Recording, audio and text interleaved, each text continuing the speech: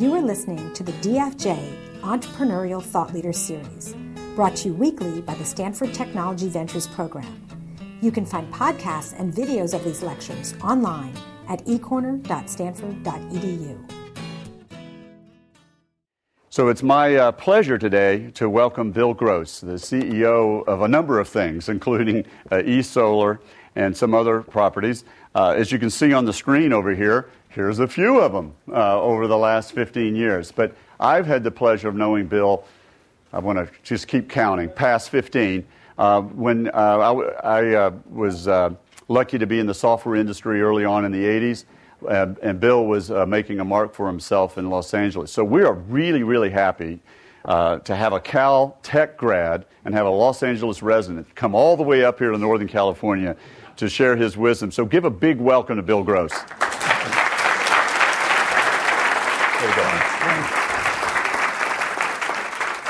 Well, thank you very much for inviting me here. It's an honor to be here. I'd like to talk to you both about entrepreneurship and about my dreams for powering the planet sustainably. I've been starting businesses all my life, ever since I was 12 years old. I'd like to share some of the painful lessons I've learned over those years with you. And at the same time, hopefully inspire more of you to take an entrepreneurial path because of how ridiculously rewarding that can be. Well, first let me go back to 1973. It was the energy crisis. I was 15 years old. I grew up in San Fernando Valley. And while this energy crisis was going on, I was taking physics and trigonometry in high school. So I was learning about heat engines and parabolas. And I got very excited about conic sections. And fortunately, my high school had a metal shop. And I took metal shop and was trying to figure out how could we make devices that could possibly help the planet in this energy crisis at that time. So I started making little engines and parabolic concentrators. And my very first sketch, this was the very first sketch I found of a compact Stirling engine that I wanted to make. And this was the actual engine running after I took a whole term of that metal shop class. And I took that engine and I took a little parabolic concentrator that I made to be able to make it run off the sun. And I started making plans and kits for them. And I actually started my first business then, a little company called Solar Devices. And I took out ads in the back of Popular Science magazine and Scientific American magazine, little $29 classified ads. But I sold these $4 plans. And I sold 5,000 of them, and I sold kits, and it actually helped me pay my way through college. It was a really significant experience for me. I learned a lot about mail order. I learned a lot about testing, and I went to go to the library then and read every single book I could on direct mail and direct marketing to try and learn how to figure out what was effective in convincing people to buy these products or not. And that turned out to be very useful for me later in my career, and I'll talk more about that. But one of the things I learned back then was to test the different ads I ran in the magazine. I would put a different address, a different return address in each ad. So it would say, Stirling engine kits, A gross, and then try these new parabolas, B gross. And that way I could check from which magazine it came from and actually compare from the cost of the ad to how many, early version of click-throughs to try and figure out which ads were getting more response rate, because I was really, really concerned about minimizing my costs and maximizing my sales. That was a very, very valuable experience for me. So then I got into Caltech. And I continued the business when I was there, and I was selling these kits and plans from the student houses there and from the labs that I was able to use at Caltech to improve my designs. But by the time I graduated in 1981, the price of oil had completely collapsed. There had been all kinds of cartels formed to drive down the price and stop all interest in renewable energy. All the research stopped, all the interest stopped. And fortunately, when I graduated, there was no interest in energy, but it was the year the IBM PC came out. So I ran down to my computer land in Pasadena and bought an IBM PC. And taught myself to program, and I had a 15-year detour in software products. I really, really loved what was possible with that, and I'll try and abstract some lessons from some of the things I learned on that as well. So I started making a whole bunch of different software products. The very first one was the CPA Plus product. It was a product that worked with Lotus 123, which had just come out at the time. And then after that company I started got acquired by Lotus. I made this product, Lotus HAL, which was a natural language interface to 123. I really wanted to enhance the power of 123, reach more users. Then I made a search product called Lotus Magellan. And then in 1991, my son started kindergarten. He was 5 years old at that time. And I got really passionate about making sure he fell in love with learning. I was worried about that. I had a wonderful fourth grade teacher that made me become very passionate about learning. And really was a turning point for me. I was worried that he might not have that teacher. So I wanted to try and make software that could do that. I'd seen this product, this amazing product in 1991. We might have even been at the conference together. I think it was Stuart Alsop's Agenda conference. Someone demonstrated a product called Multimedia Beethoven. It was a really, really amazing product at the time. It was a CD-ROM product with a HyperCard stack on a Mac. It was really, really incredible at how beautifully it was able to express the power of Beethoven's Ninth Symphony. And I said, if this product could move me that much relatively jaded individual, if this multimedia product could have that much impact, you can probably do that for children with educational software. I'd like to do that for my son and his generation and try and make an impact there. So I quit Lotus in 1991. Originally, actually, after Lotus had acquired our company, they had signed me to a one-year contract, but I ended up staying there for 6 years. It was a really, really tremendous opportunity to learn at a big software company how to work, as well as from the companies I had started before that were small. So I started this company called Knowledge Adventure.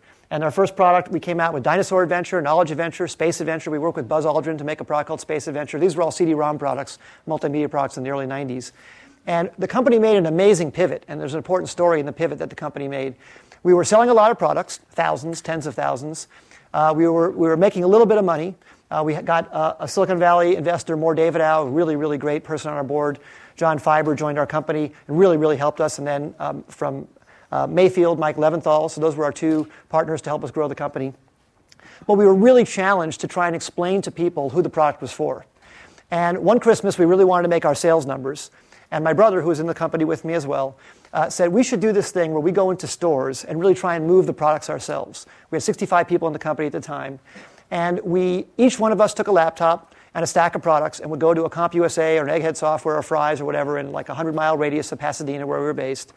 And we would go in on a Saturday morning and set up, bring in a box of donuts to bribe the salespeople to let us set up at the end of the aisle.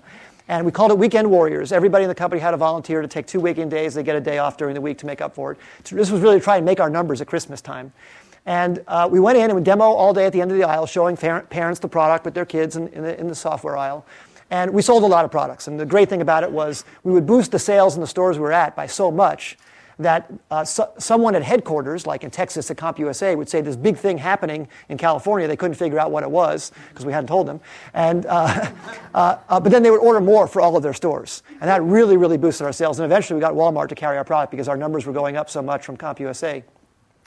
But one thing that we learned after doing this for about 4 weeks, every Monday morning after the Weekend Warriors, we'd sit down at the company and we'd have everybody tell stories, war stories about what happened in their stores and funny stories about parents with their children, what people liked. And we really had great sessions where we would learn more about the customer. And that's what's so powerful about companies that can be developed today with the internet. We had to go out and meet the customer, firsthand on the pavement and then come back and tell stories about it. But now you can be in contact with all of your customers. It's obviously so incredible today. But let me tell you one of the things we learned. We found one of the people who went out to one of the stores saw that in the aisle, parents were confused about which product to buy for their particular child. They would look at their child, they'd pick up boxes, we'd see them turn the boxes over, they'd read the back, they'd try and figure out. And they were so confused because the products had a wide age range. We were competing against EA and Broderbund and other companies who had products as well. And there was Dr. Seuss products and others. It was very hard to figure out, is this one going to be age appropriate for my child? And everybody, to try and make their product more broad, us included, would put the widest age range we could on the box. In fact, I think one of our products, Knowledge Adventure, said fun for ages 8 to 108, kind of trying to say this would be good for everybody. Well, it turned out by saying that, it wasn't good for everybody.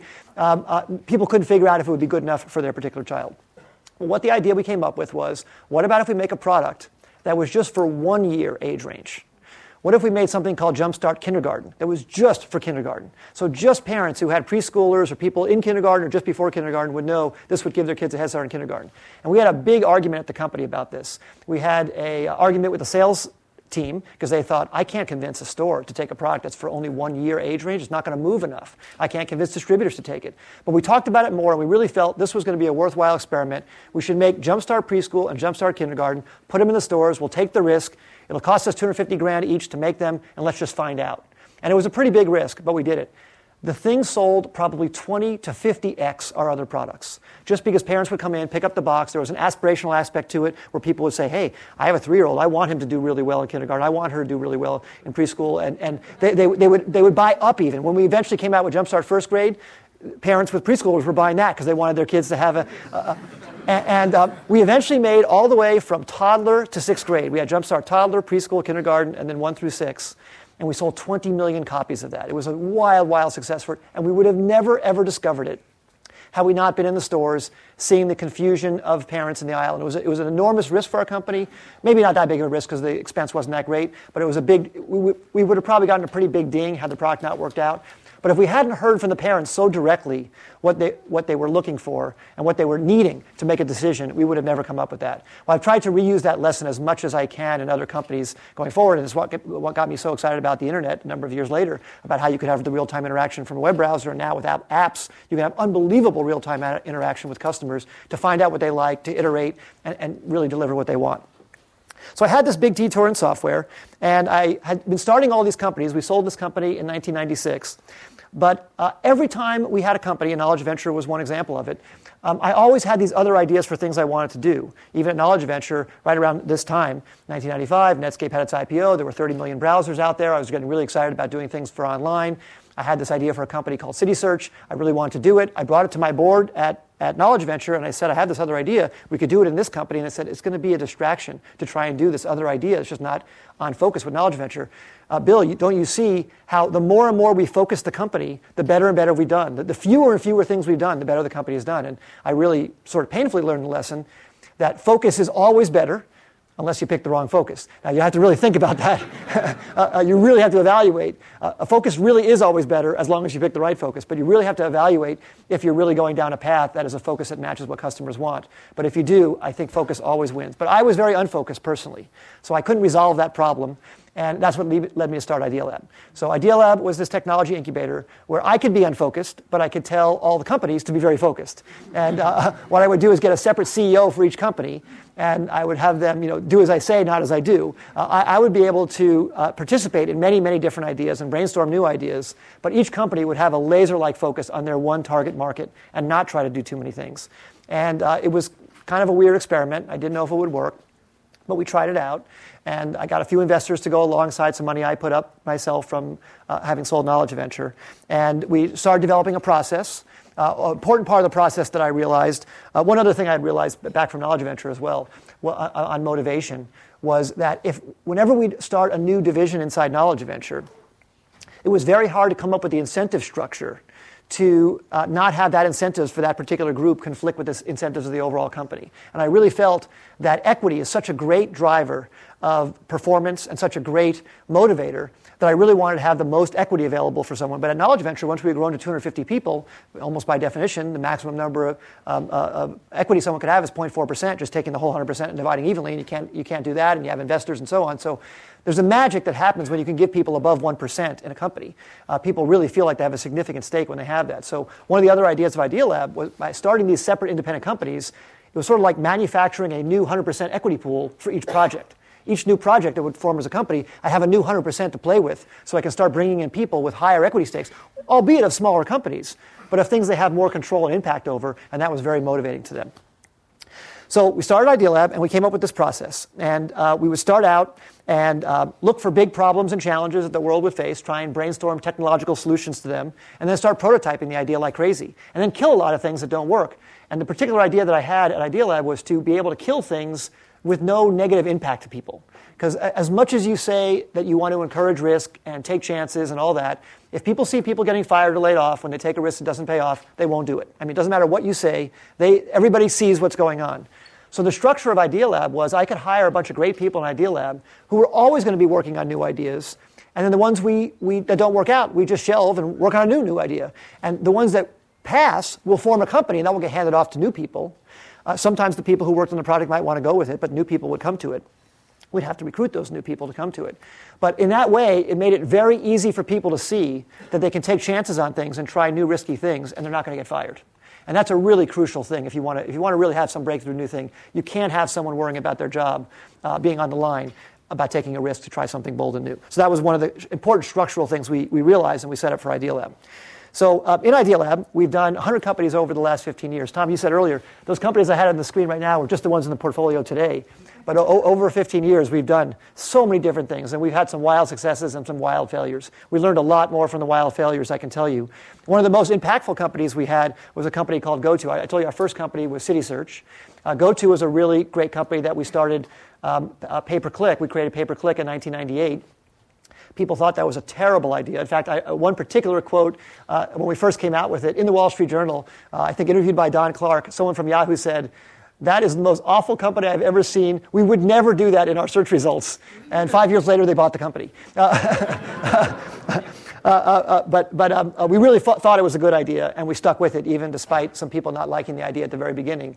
It turned out to be a very big success for us. Another company that we started way too early, a lot of companies we started way too early, but at the right time, the market grew. In 1999, digital cameras were just starting to really make an impact. They were really, really early.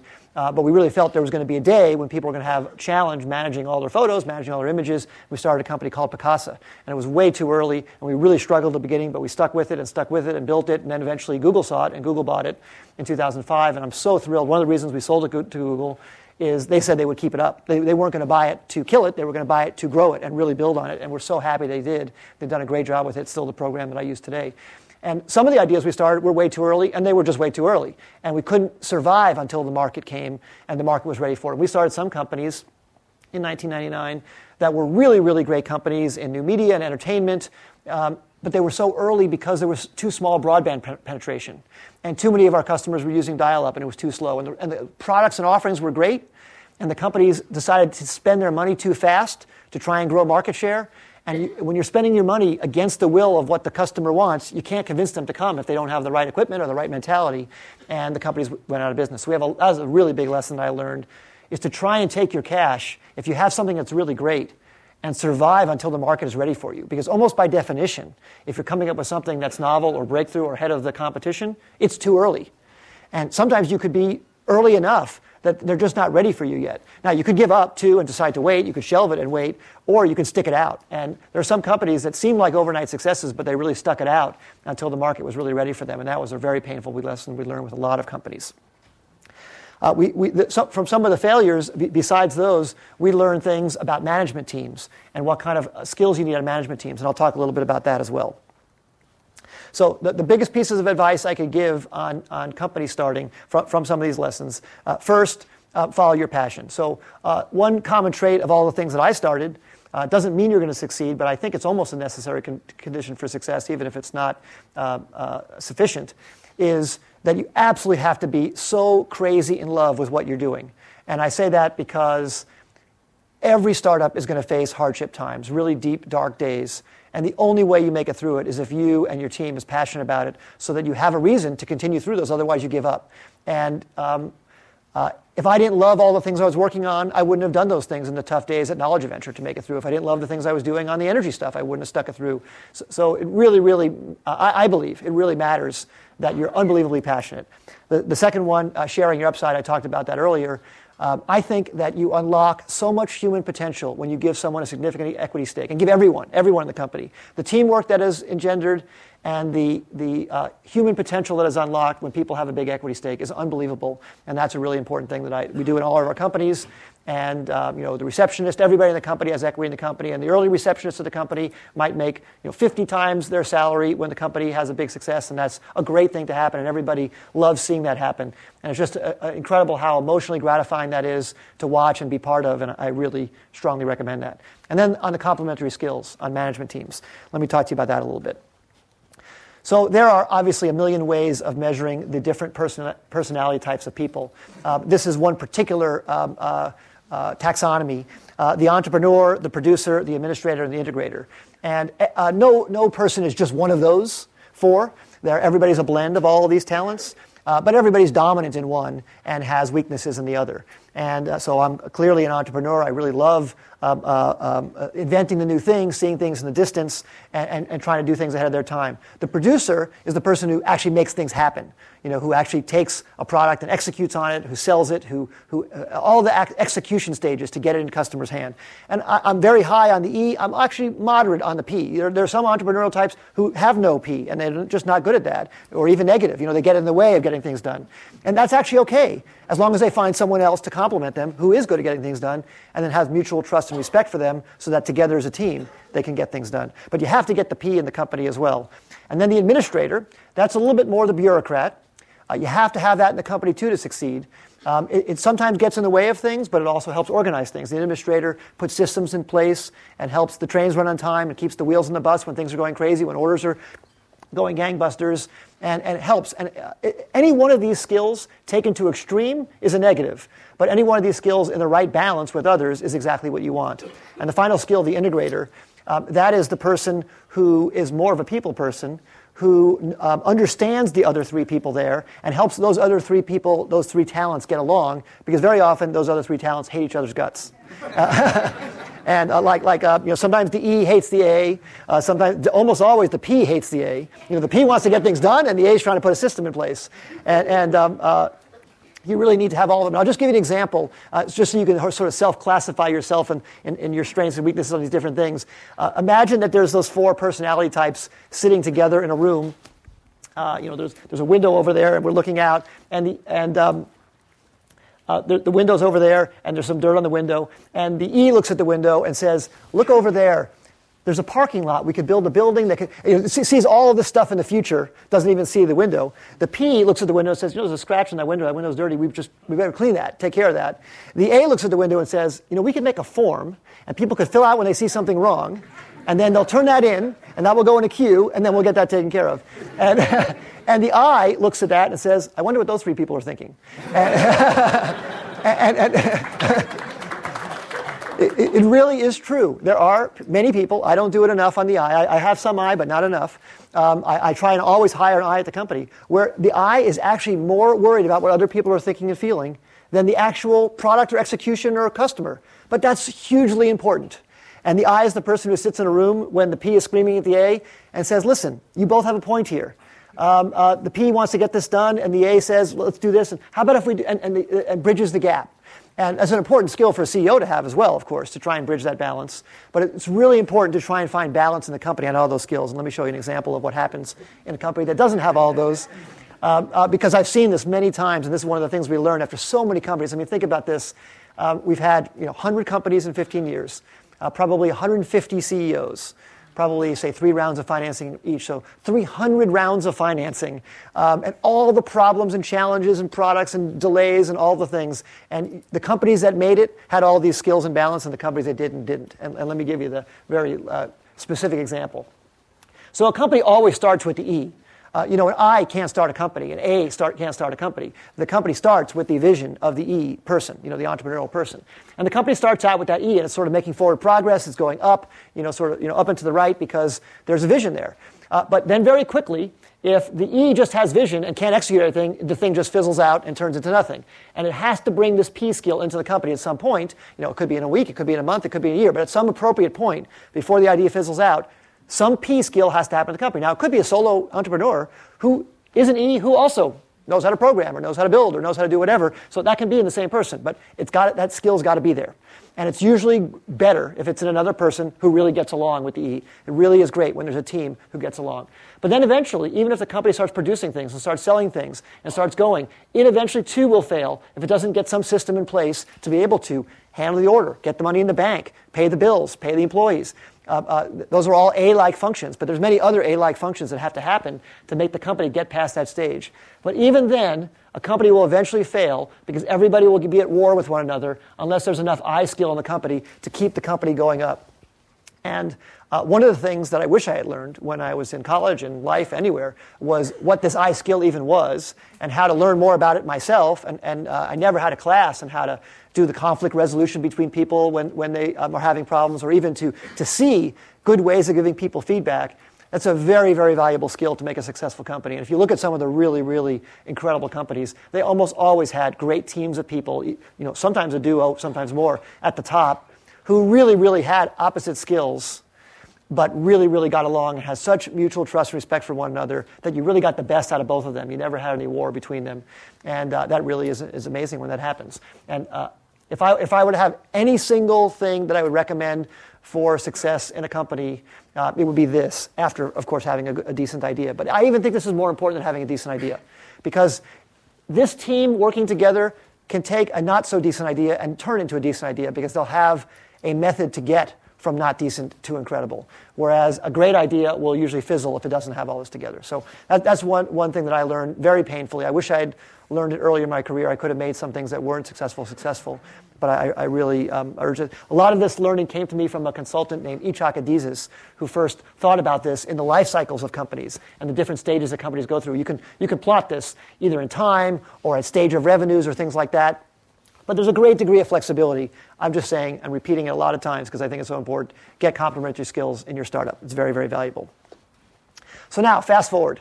After doing this for a while, year 2000 comes around, starting many software and internet companies, and I realized that we're really going to have a big resource problem this century if we don't find a way to make our energy renewably. And this was pretty early. This was before a lot of the clean tech interest had started, but I started reading a lot about peak oil and things that were going on in the world and realized this was going to be a big problem. And it really brought me back to my passion that I had in high school. But now, this much later, I had a lot more resources available to me. I had Idealab available. I had a team of people. Now I learned how to make companies. I was doing solar devices, that little tiny thing, solo back then. Now I learned some of these lessons about putting teams together. So I got excited about going back and trying to tackle something in this energy challenge. My skill was in software and engineering. Mechanical engineering actually was my degree. But I had never built a real large solar energy or energy company before. But we built a shop at Idealab. Actually, ironically, Idealab was in Pasadena, and next door there was a Korean restaurant. We were able to buy the Korean restaurant and turn the kitchen into a machine shop because it was already plumbed and everything and had all the concrete and ventilation. And that machine shop was where we began working on the solar energy research. And let me tell you why I thought it was such a big problem that the world was facing in energy and why it's been great, the movement that's been made, but how much has to happen in this next decade. So many of you have seen this before. This is symbolic of man's intense energy usage. Let me tell you some specific numbers. So the whole planet uses 15 terawatts. In continuous use, 24 hours a day, 15 terawatts are being used to provide the energy to all of humanity. If you divide that 15 terawatts by about 7 billion people, you get about 2,200 watts per person. So every single person alive on the planet is using 2,200 watts all day long, 24 hours a day, to power our lifestyles. Now, those of us in this room are using a lot more than 2,200 watts. Many people in deep parts of India are using 50 watts. So those of us in this room are probably using more like 10 to 20,000. And if we fly a bunch, probably more like 30,000. And if we use a lot of air conditioning and drive a lot, maybe more like 50,000. So 50,000 watts all day long, just making our lives comfortable. And we're mostly burning stuff to do that. And just to get a sense of the energy, a typical family has 24 horses running for them at full out all day long producing energy if you just convert it to horsepower. Just to give you a sense of, we don't really think about the energy because it's burned somewhere else to make our electricity. The fumes go somewhere else. The electrons come over copper, so we don't see any of it. The big pipelines that bring stuff over, it's mostly hidden from us. We go to the gas station, all the tanks run to ground. We fill our tanks and drive around. So we don't see it. If we were actually taking care of and feeding 24 horses constantly, we would sort of be more aware of the energy usage. But we don't. It's really, we've done a good job of making it invisible to us. Another interesting statistic on what's happened just in the last few years. In the United States, there's now 1.8 people per household and 1.9 cars per household. So we have more cars per household than we do people. And that just shows our love of, we love taking our bodies, wrapping them in 2 tons of steel, and moving it somewhere else. And you think about how much energy we're doing to carry that 2 tons of steel along with our bodies. It's just unbelievable, and yet we just do it because it's relatively inexpensive. We've come up with a great way to make it not cost that much. Now, the problem is, if we run out of the stuff, it's going to cost a lot. It's going to cause a lot of resource battles, a lot of fighting. And here's why I think we're going to have some of those challenges. Jump forward to 2050, and it's estimated that we're going to need 50 terawatts. And the 50 terawatts is not so much because of population growth, because people believe the population growth is going to slow down, and we're only going to be at about 9 billion people by 2050. So even with conservative population growth, we're going to need 50 terawatts because we're lifting so many people out of poverty. And the first thing people want when they get lifted out of poverty is they want their car, and they want their plasma screen, and they want their iPhone. iPhone doesn't use that much energy, but they want all the electronics that we have and all the electricity production that we have. And if you take the number of people on the planet times somewhat closer, not quite our standard of living, but even a little bit of, you get to 50 terawatts. So there's a 35 terawatt gap between the 15 terawatts we're burning right now and where we need to get. And there's only a limited number of places that can come from. Of course, we can burn things to get there, but we're going to run out of the things we can burn. So there's only a limited number of places. And there's nuclear, geothermal, wind, tides, biomass, and solar. And each of these only can contribute about 2 or 3 terawatts. And the reason why it only can contribute that much is because you build a nuclear power plant, a gigawatt nuclear power plant, and if you built one nuclear power plant every other day for the next 35 years, you only get to a number, sort of in this order. And it takes about 7 years to permit a nuclear power plant right now, so you're not going to build one every other day.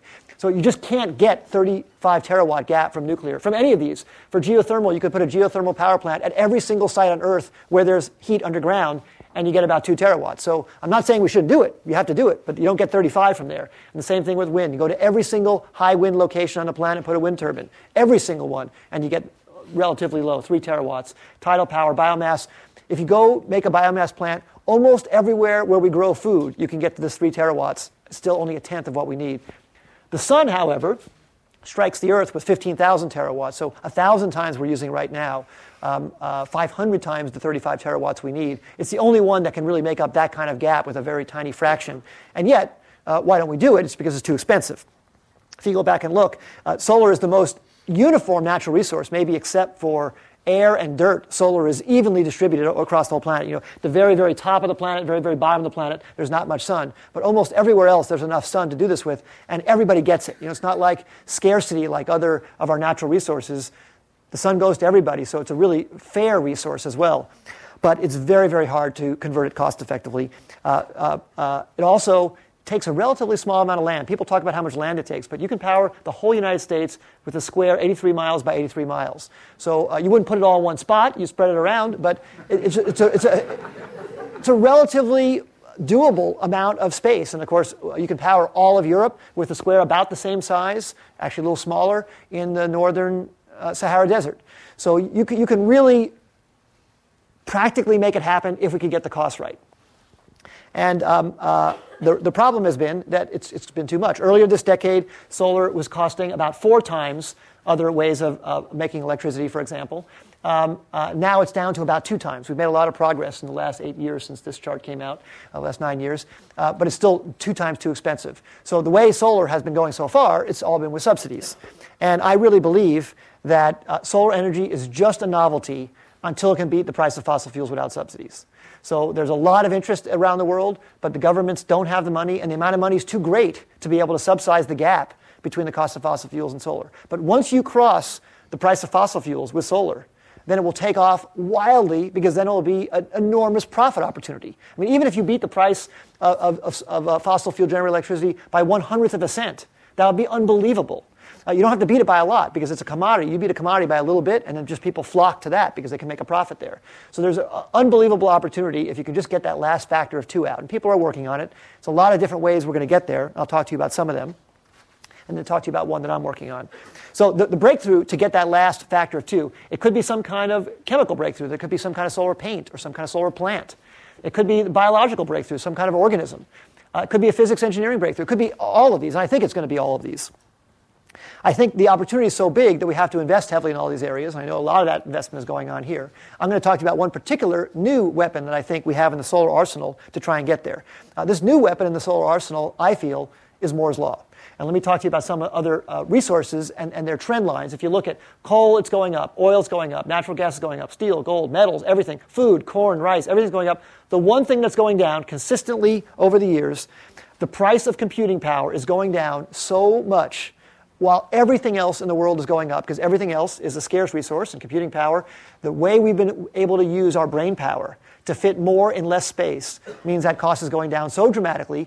How can we use this? How can we use Moore's Law to try and drive down the price of solar energy? So I started thinking about that a lot. I started thinking about how can I take the one thing that's going down in price and apply that to solar. You can't apply Moore's Law to PV panels, to photovoltaic cells, because PV panels don't have microprocessors on them or in them. They're not taking advantage of the density that Moore's Law brings. They're taking advantage of maybe a slight reduction in cost of silicon, but that's again, a natural resource that's not going down. PV cells are based on area of usage. You just need a lot of area. Well, that means you have to use all the heavy, intensive energy process and chemical process to make the cells on a large area basis. Well, we need to come up with some way to apply Moore's Law that doesn't need the area, some way we can use a small microprocessor to leverage against something that's big. So that's what I started working on. I took a look at a taxonomy of all the different types of solar things. And over here on the left, you have photovoltaic techniques, silicon panels, thin film panels, concentrated PV panels. And over on the right, solar thermal. And you have dishes and troughs, parabolic troughs, and linear Fresnel concentrators and power tower. And I looked at all of these things, and way over here, this is the highest efficiency. The solar power tower, the solar thermal power tower, is the highest efficiency solar conversion in the high 30% you can get. So I figured if there's any place to try and apply Moore's Law, it'd be way over here on the right. And that's what I wanted to try and do. How do you apply Moore's Law to this high-efficiency solar conversion system? So this is what the company we created to do that is called eSolar. This is a picture of an eSolar plant in Southern California, and I'll talk to you how we applied Moore's Law to this. So the typical solar power plant that does solar thermal concentration takes a large mirror, a big parabolic mirror that is about the size of a tennis court, and tries to track it in 2 axes to concentrate sunlight to a single tower. But that requires huge construction in the field. We thought, what if you take that mirror and break it up into lots of little tiny mirrors?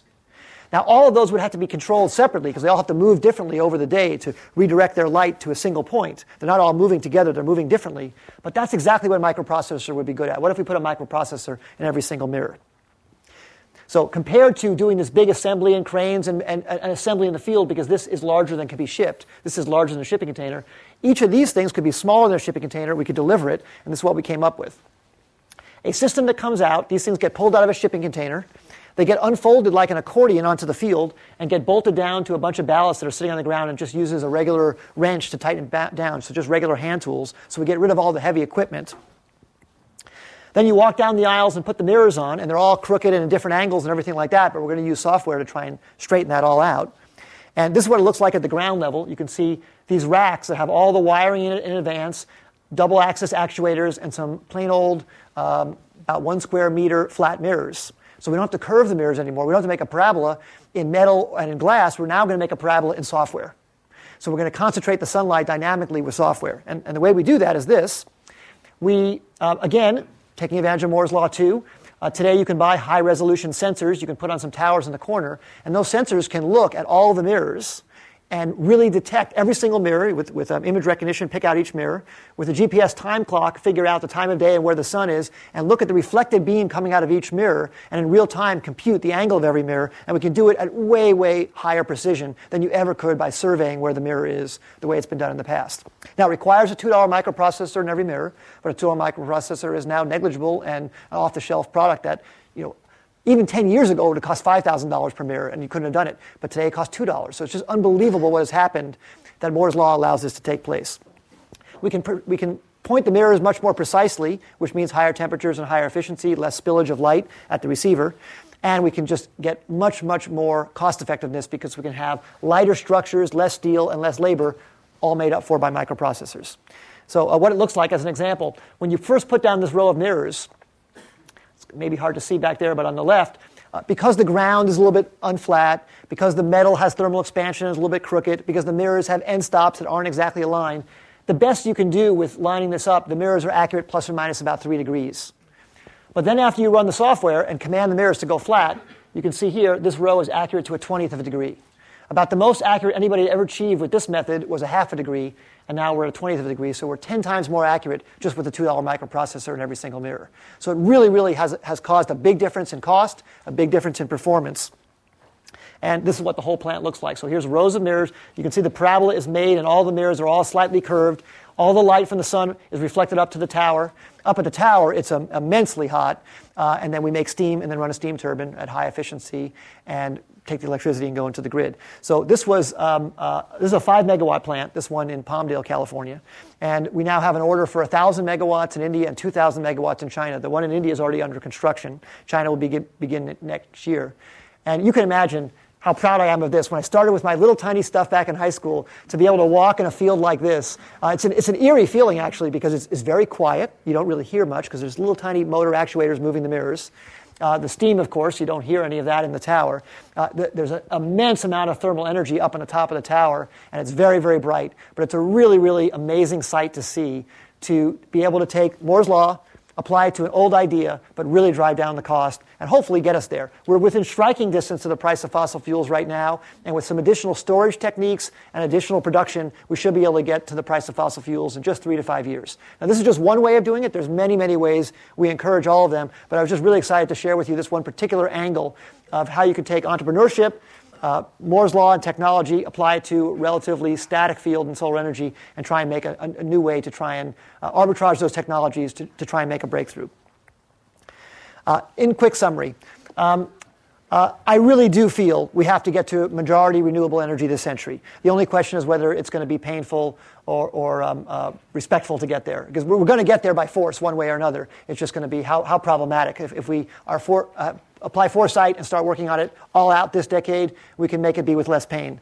And it's not just about climate change; it's about resource wars. I mean, even if you're not worried at all about climate change, we need to get there anyway, because we're going to have big fights over the stuff we burn if we don't get there. Because everybody's going to want to live like us, and when you have everybody on the planet wanting to live like us, there's just not going to be enough to go around. It's very, very hard to compete with fossil fuels with no subsidies, but it's possible. And I really feel that should be the goal, and it should be the goal this decade. And I personally believe, as I've told you here, innovation, engineering, and science, that's the way to solve this problem. And not only, I think not laws. I don't think laws forcing people to do it are the way to get there. I think innovating is the way to get there. And I actually personally believe that entrepreneurship is the best way to mobilize great minds to do this problem, but actually I think to mobilize to solve almost any problem. So I really encourage that. Thank you very much. You've been a great audience.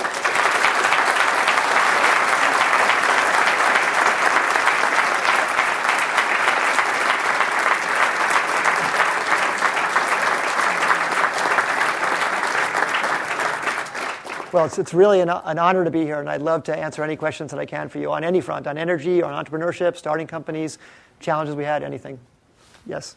Yeah, what do we do about the problem of currently the concentration of wealth? And would this industry be able to work against that, or is it going to be more of the same? Question on concentration of wealth. I think this industry actually can combat that. My belief is that it would, because the resource is so distributed. The system has to be put where the people are.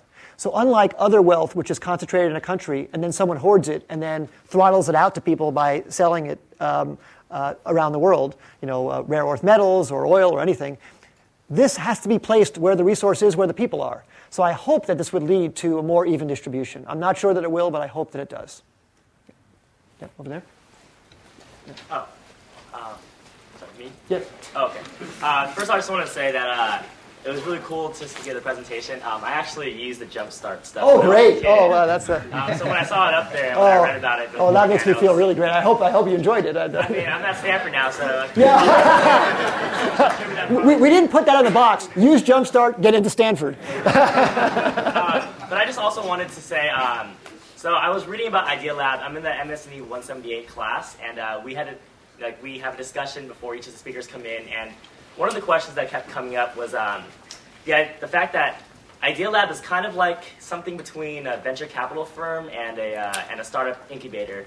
And the one big difference is that you guys don't take outside ideas and kind of come up with your own ideas.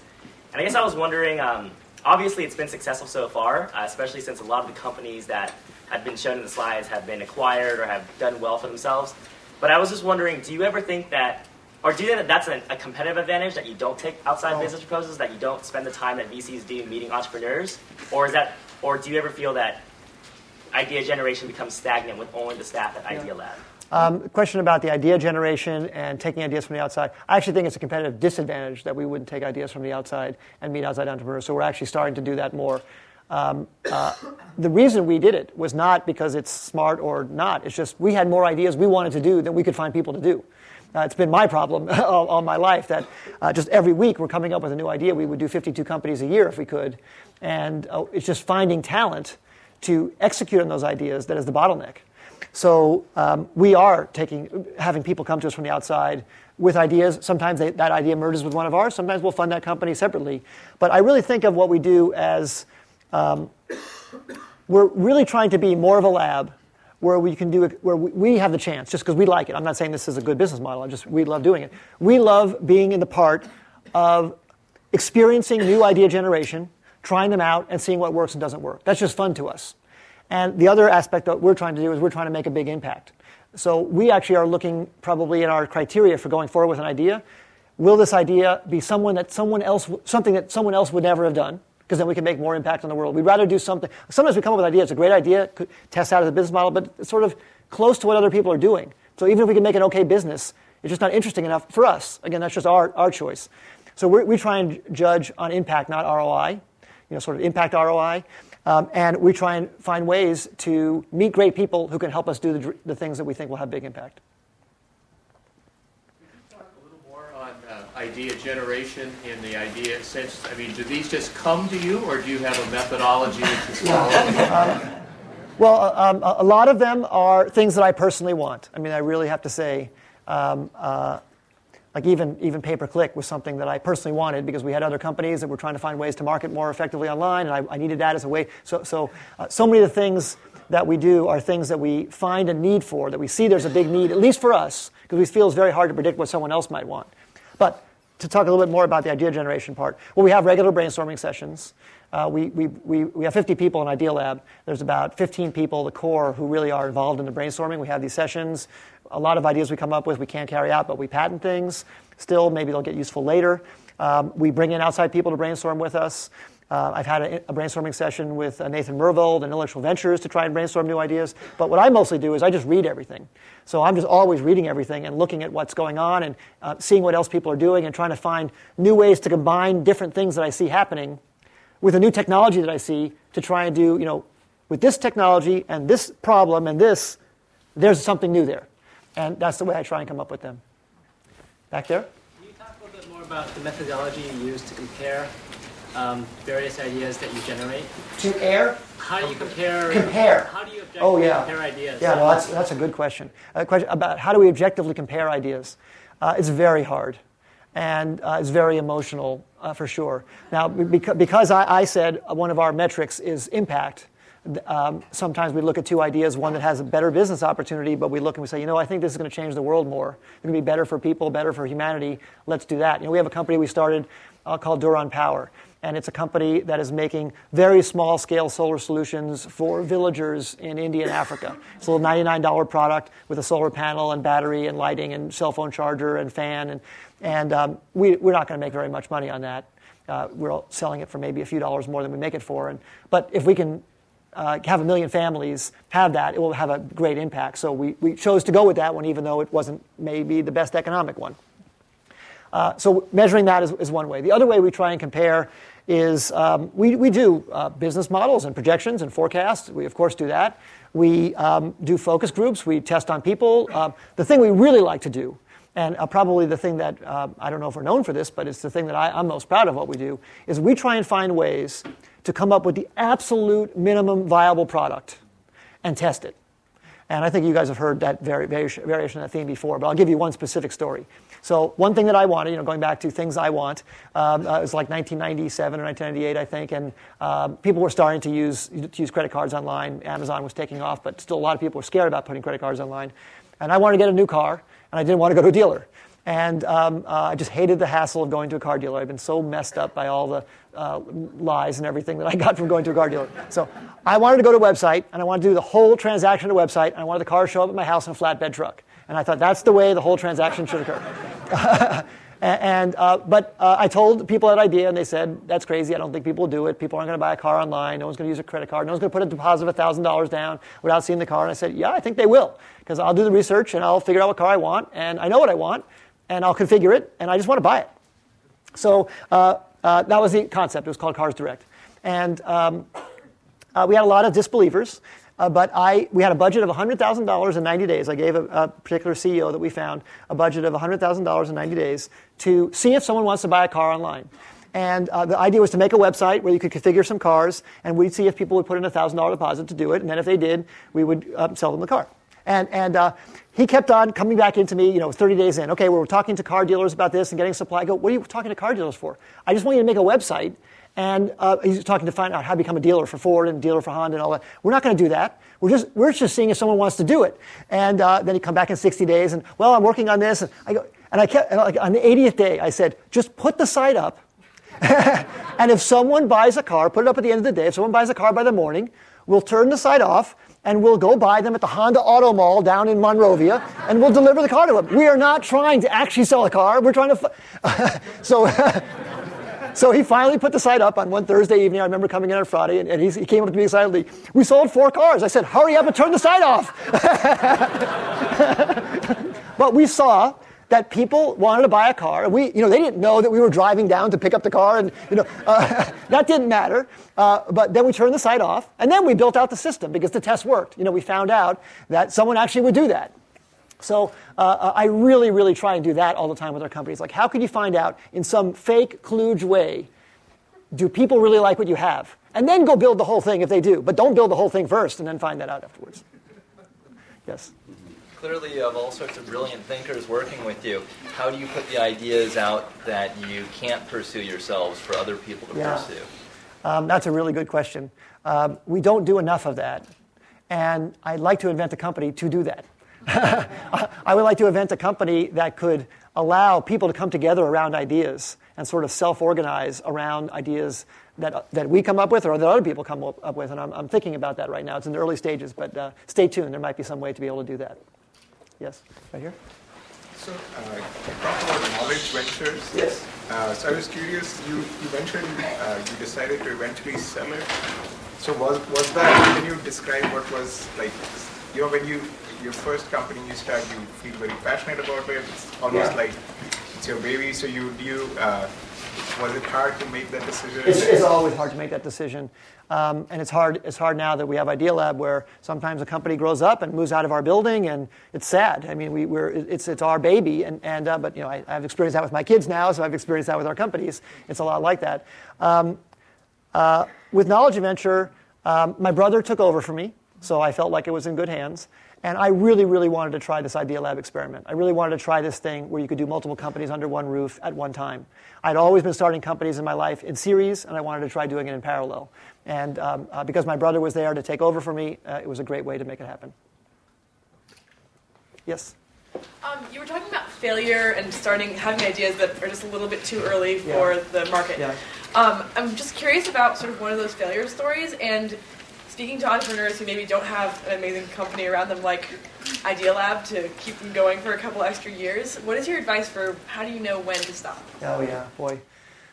Well, let me do the last one first. It is really, really hard to know when to stop. I mean, the hallmark of success is perseverance and sticking through the tough times.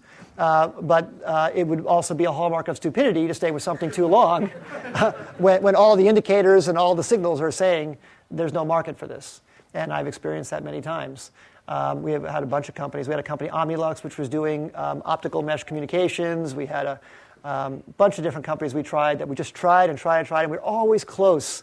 And it always seemed like the order was around the corner. It is so hard to tell. It is so hard. We had another company, Ray Tracker, that we started that was making solar energy trackers that was just always about to get a customer, and we kept on.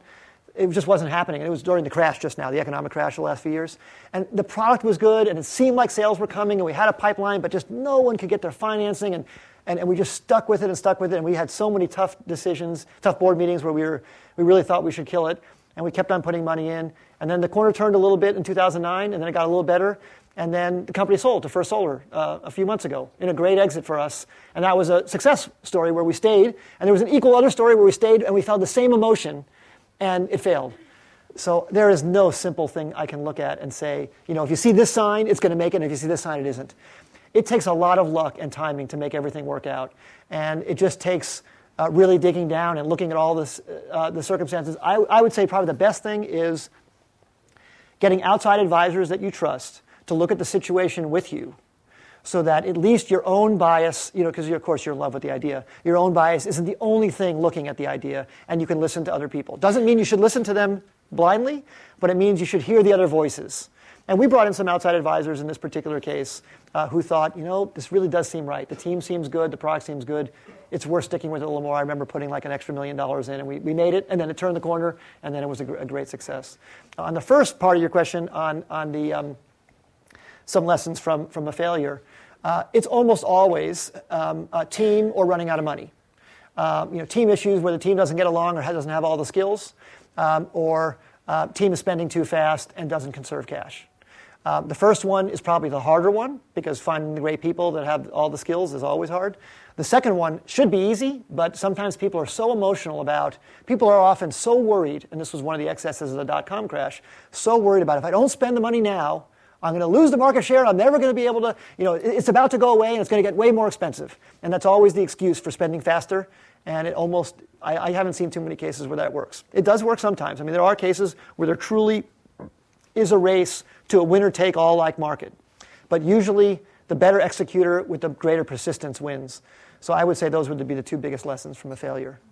Yes? With tens of companies under your roof at one time, how do you scale your own talent to be able to touch each one in a real way? Yeah, well, that's really hard. But it's what I love to do. So I try and give 25% each to 10 companies. So I work a lot. I'm always in contact with all the CEOs. I meet with them periodically. What I found for me, the way it works is I try and only be involved in the very important strategic and product things and not involved with more of the minutiae of the company. I'm really not involved in the finances or HR or other things. I have other people in Idealab who take care of that. So I really try and focus on where I have the most value add and the stuff I love the most. And then I really try to be available more impromptu, like sort of just in time. So I try and stay aware of what's happening in a company and give a piece of wisdom or experience right when they're having that problem, as opposed to trying to, what I'm doing here is I'm trying to give you examples. These might not apply to you at that particular moment, but if I can give you a really laser-like, focused, targeted thing when you're having that problem, it can be very helpful. So I try and do that for the companies as well. Having them in the building is pretty great, though, because then I can just walk around. A lot of VCs say they like to have companies within 30 minutes of them. I like to have them in 30 seconds. So just as I'm walking around at lunch, we have a bar at the company where people hang out, and just all around, I just hear things and see things going on so I can be connected to them very, very casually. And that's one of the things I really like to do. One more question, Bill. Yes, right here. So you observe companies going from birth to finished product, and you do that with a bunch of different companies all the time. Is there a particular stage of the development process for each company that's really enjoyable for you, or a particular stage that's unenjoyable? Yeah. Well, for me, being the E off the charts there, the very early stage, I love it. I love seeing an idea go from nothing to something. And then, all the hard work after that is not as appealing to me because I get so much leverage in that first stage. So I love that part, but there are people who love each part. You have to get the people together who love each part, and that's where the complementary skills comes in. But I love, whenever there's a tough challenge, that's when I get excited. When I can be juggling in my head all the different ways you could solve a particular problem, that really gets my juices flowing, and that's when I love to be called into the room. Thank you very much. You've been a great audience.